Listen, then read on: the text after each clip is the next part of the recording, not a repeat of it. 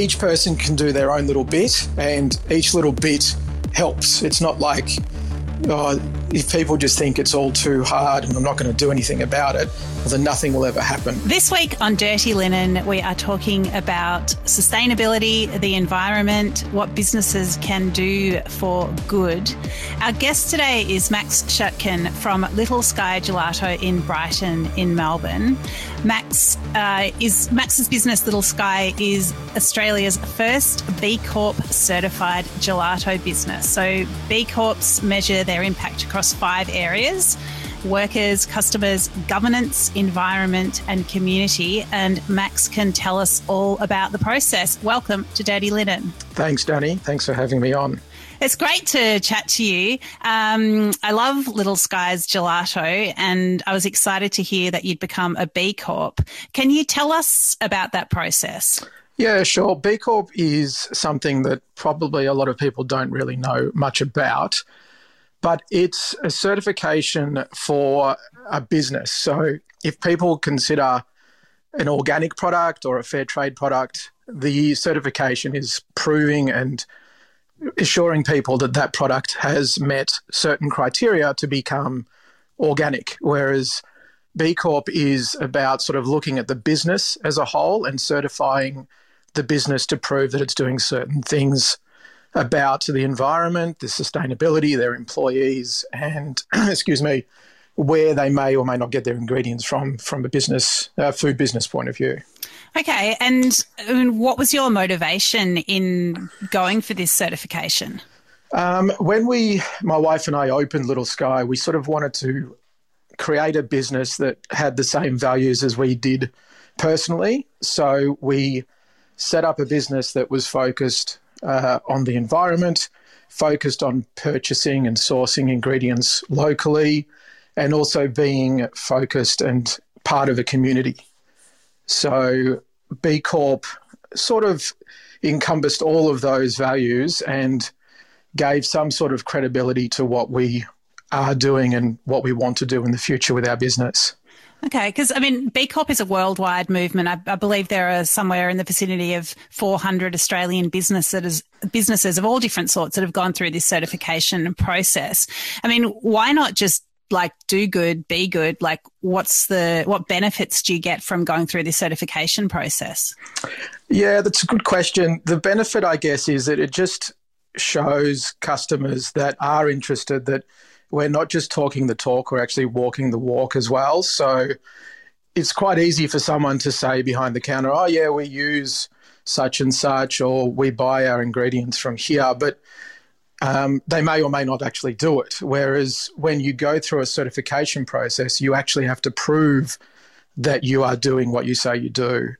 So it's a way, I guess, just to give a little bit of reassurance to people that do or are interested that we are doing the right thing by the environment and by our suppliers and for our customers.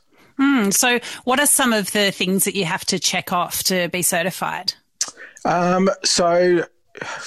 Because as you mentioned, there's lots of different companies becoming B Corp certified. So in relation to a food business, the things that are important are where you source your ingredients from, the environment, so what we do with our packaging and our electricity and where we get our power from, and also being part of a local community, so you're giving back in one way or another. Right. So what about packaging? Because that to me is something that I often have a crisis about when I buy gelato, because still so much of what you do buy is in polystyrene. What do you do about that? Yeah, so from day one, we chose not to use any single-use plastic and any polystyrene. So all of our cups and spoons are compostable. So they're made from cornstarch. And as far as the polystyrene, it has incredible thermal properties, so you can put your ice cream into that container and transport it for quite some time without it melting, but it is absolutely terrible for the environment. So we also use compostable cornstarch containers for our take-home, as well as a stainless steel canister, which is a reusable system. So we fill up the stainless steel canister, put a cardboard lid on it, the customer takes it away, consumes it, and then brings it back empty. And we then have a washed additional or another canister that then we refill and the customer takes home. I love that because, you know, I bought some ice cream recently from somewhere and it came in the polystyrene, and, you know, I hate having polystyrene into the house because what do you do with it? On the bottom of the pack, it has a recycling symbol, and it's just, it's so, like, why isn't that illegal when there is actually nowhere that you can recycle this substance? Like, that I know of, like, I've rung all the tips, like, there's no one that will do anything with it. It's so frustrating. Yeah, and it is very confusing for the consumer because it has the recycling symbol on there. So you just assume that you can put it in the recycling bin at home and it somehow gets recycled. But there is a recycling system available for polystyrene where the manufacturer will take it back. However, that requires the consumer to bring it back either to the store that they purchased it from or take it back to the manufacturer for recycling, which realistically it's never going to happen. The store's not going to take back a dirty, empty container and store it in their store until they decide to then take it back to the manufacturer. So it is very confusing when they put that symbol on there. It is. And I think it's, as with so much around sustainability, it's that sort of outsourcing of responsibility that is such a big part of the problem where, you know, whether it's a wholesaler or a retailer or a manufacturer, I guess in the first instance, like it's just people that aren't taking responsibility for the end use or the end outcome of the substance or product that they're producing. Exactly. It's a very short-term vision to just sort of assume that the person down the line is going to do the right thing. But unfortunately, most of the time it doesn't happen.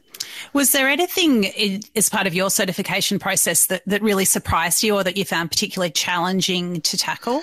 So the process took quite some time because it is quite in-depth in their investigation. I was surprised in regards to having to list all of my suppliers and then basically show the percentage of what each supplier is in my business. So it was good to see because, as an example, I could say that I use fair trade vanilla, but it might only be 1%. And then the 99% could be purchased from a non-fair trade vanilla supplier where they actually scrutinise and to check that basically that all of the vanilla, as an example, is fair trade and not just 1%. And then I can say I use fair trade vanilla. So that was surprising, but it's a good surprise. And if you develop new flavours all the time. Do you find you need to be quite thoughtful about the sorts of flavours that you design simply because of this process, of ethical sourcing? Yeah, it does require a lot of extra time on my part to source ingredients that suit and fit our ethics.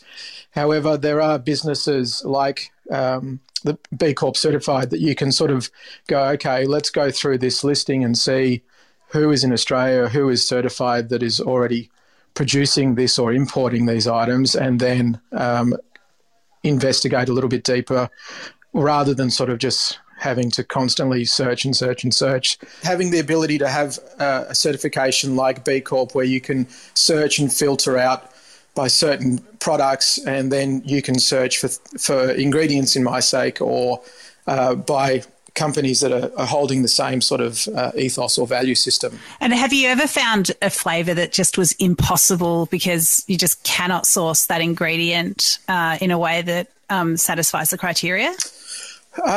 Yes and no. So we try and use only seasonal fruit. So, excuse me, basically if the fruit is not available in Australia, I'm not going to purchase a fruit that is going to be imported or frozen. So it really sort of limits what I can make because of the seasonality. Apart from that, everything is almost available here in Australia when you look a little bit deeper and you can find small batch producers basically doing everything that we need. And does it cost money to be a B Corp certified company? Yeah, unfortunately, everything to do with sustainability generally costs a little bit more money. So becoming certified does cost money because of the certification process that they go through. And then there is also an annual fee because they continually monitor and check the businesses that are certified. But it also costs money to be environmentally focused. So it costs more money, unfortunately, to use 100% green power. It costs more money to buy compostable spoons and cups versus single-use, non-recyclable plastic. So unfortunately, at this point in time, it does cost more money to be more sustainably focused. And are you able to pass those costs on to your customers? To a certain extent, yes. So we are a business, so we need to look at all the costs and therefore set our pricing accordingly. But unfortunately, you can't just set the pricing too high because it is still a business and we need to be competitive in the market. So we do try and be conscious of that, but definitely when you're making a product and your ingredients and your overheads are higher, then generally the selling price is also a bit higher. I find it like, the Liberal government's approach to solving climate change is basically to pass the buck to people who are innovating in other ways. So the scientists are going to do it. The business owners are going to do it. Don't worry, guys, it's all happening. I mean, how do you feel as a business owner where, it lays at your feet? There aren't sufficient policy levers that are being pulled to, let's say, mandate sustainable packaging or mandate green power, or support green power to an extent where subsidies are taken away from fossil fuel providers, for example. How do you feel about all this stuff being landed at your feet? It's really frustrating, and I can understand why a lot of small businesses don't do it because of the fact that it costs so much more money. We do it personally because it's a personal thing that we feel it's very important, and we would do it regardless if it was the same price or more. But it really should come back at a government level. There should be much more help from the government to promote sustainability and removal of fossil fuels and single-use plastic and all this sort of stuff, because ultimately each person can do their own little bit and each little bit helps. It's not like if people just think it's all too hard and I'm not going to do anything about it, well, then nothing will ever happen. If every person did their own little bits, then eventually those little bits would add up to something quite substantial. But it would also help if the government then helped financially and made it more enticing for small business to become a little bit more focused on the environment. Yeah, I agree. It's very frustrating. I feel like all these conversations I'm having around hospitality and, food businesses and sustainability, like people are doing such good things, but we just need, that top down approach as well for it to be system wide and meaningful. We've just started working with Sustainability Victoria to be a case study to show small businesses that you can consider the environment and remove single-use plastic out of your business and still continue to operate in a normal way.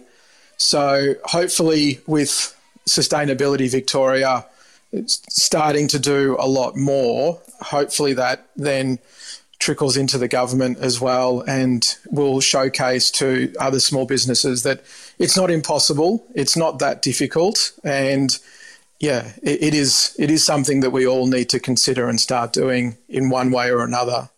So Max, what got you into gelato in the first place?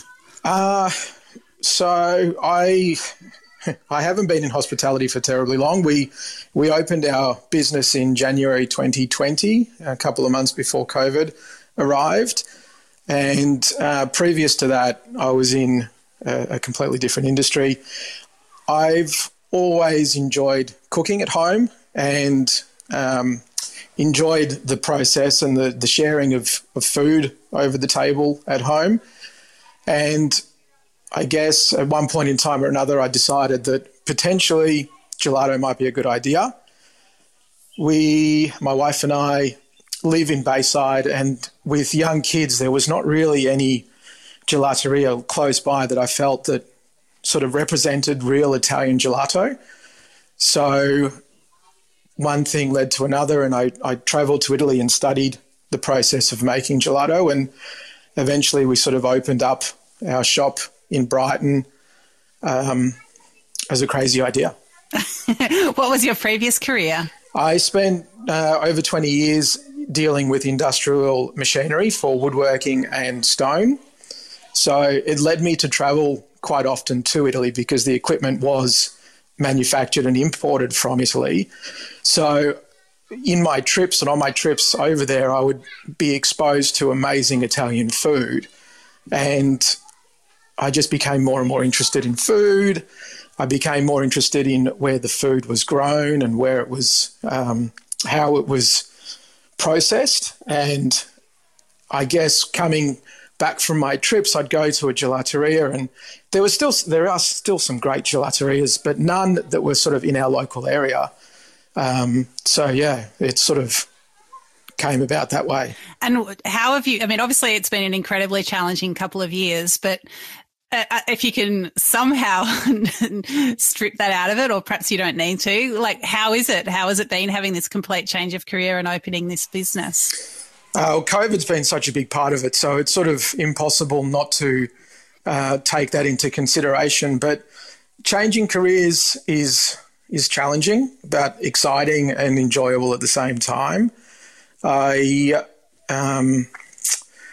COVID has been tough, and it is still tough. I don't think hospitality in Melbourne is probably back anywhere near where it used to be pre-COVID, and it's still a very sort of volatile or unpredictable environment at the moment. So, but being in hospitality is great, meeting people face to face and sort of watching them eat the gelato for the first time, and just sort of their eyes light up, and it's like, wow, it really tastes like the real thing. And we have an open kitchen in our shop, so people can see how we make it. They can sit down and they can watch the process, and interacting with the customer is really a great experience. And have you got a flavour that, you always have to have and that, people come back for time and again? Yeah, so we have a very limited offering in flavours. So we've only ever got 12 flavours on the menu at any one point in time.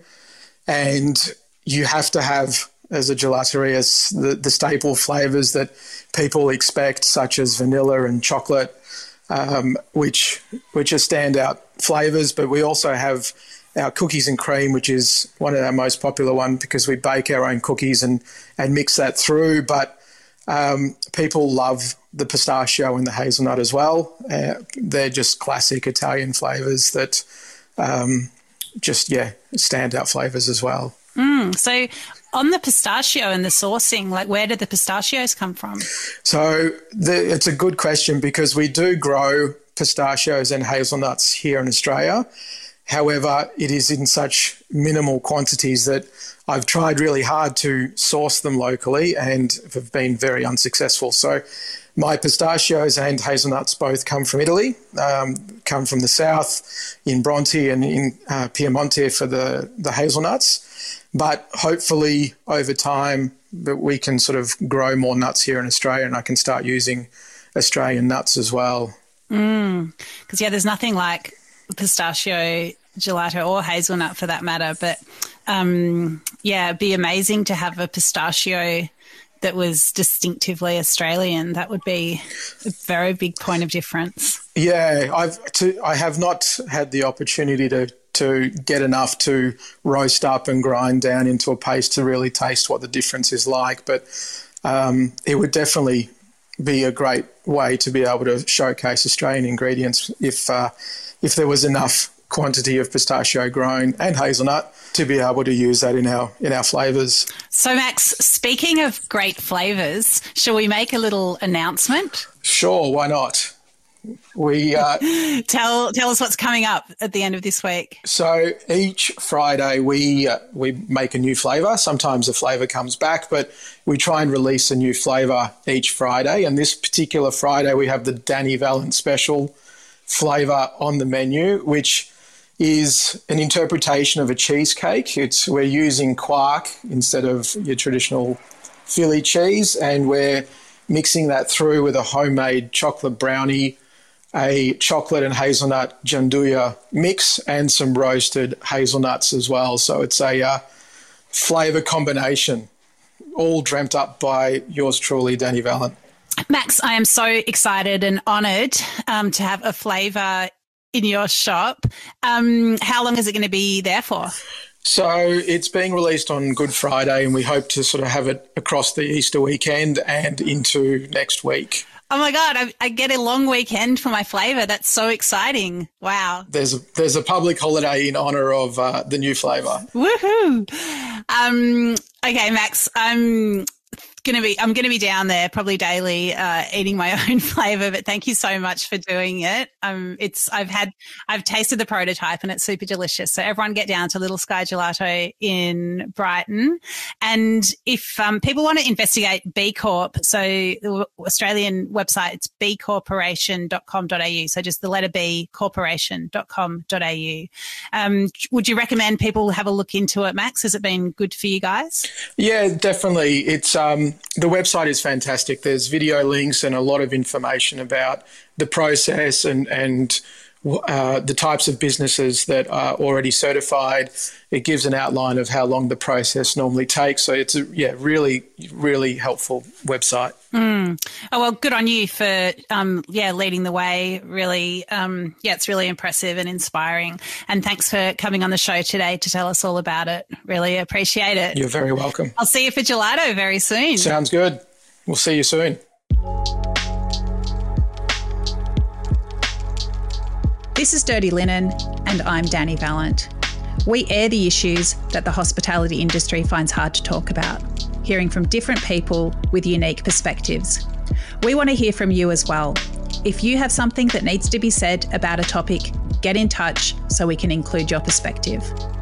Contact us at dirtyLinen@deepintheweeds.com.au or hit us up on Insta at Dirty Linen Podcast. We can't wait to hear from you. This is a Deep in the Weeds production. Great. Okay. Peppy.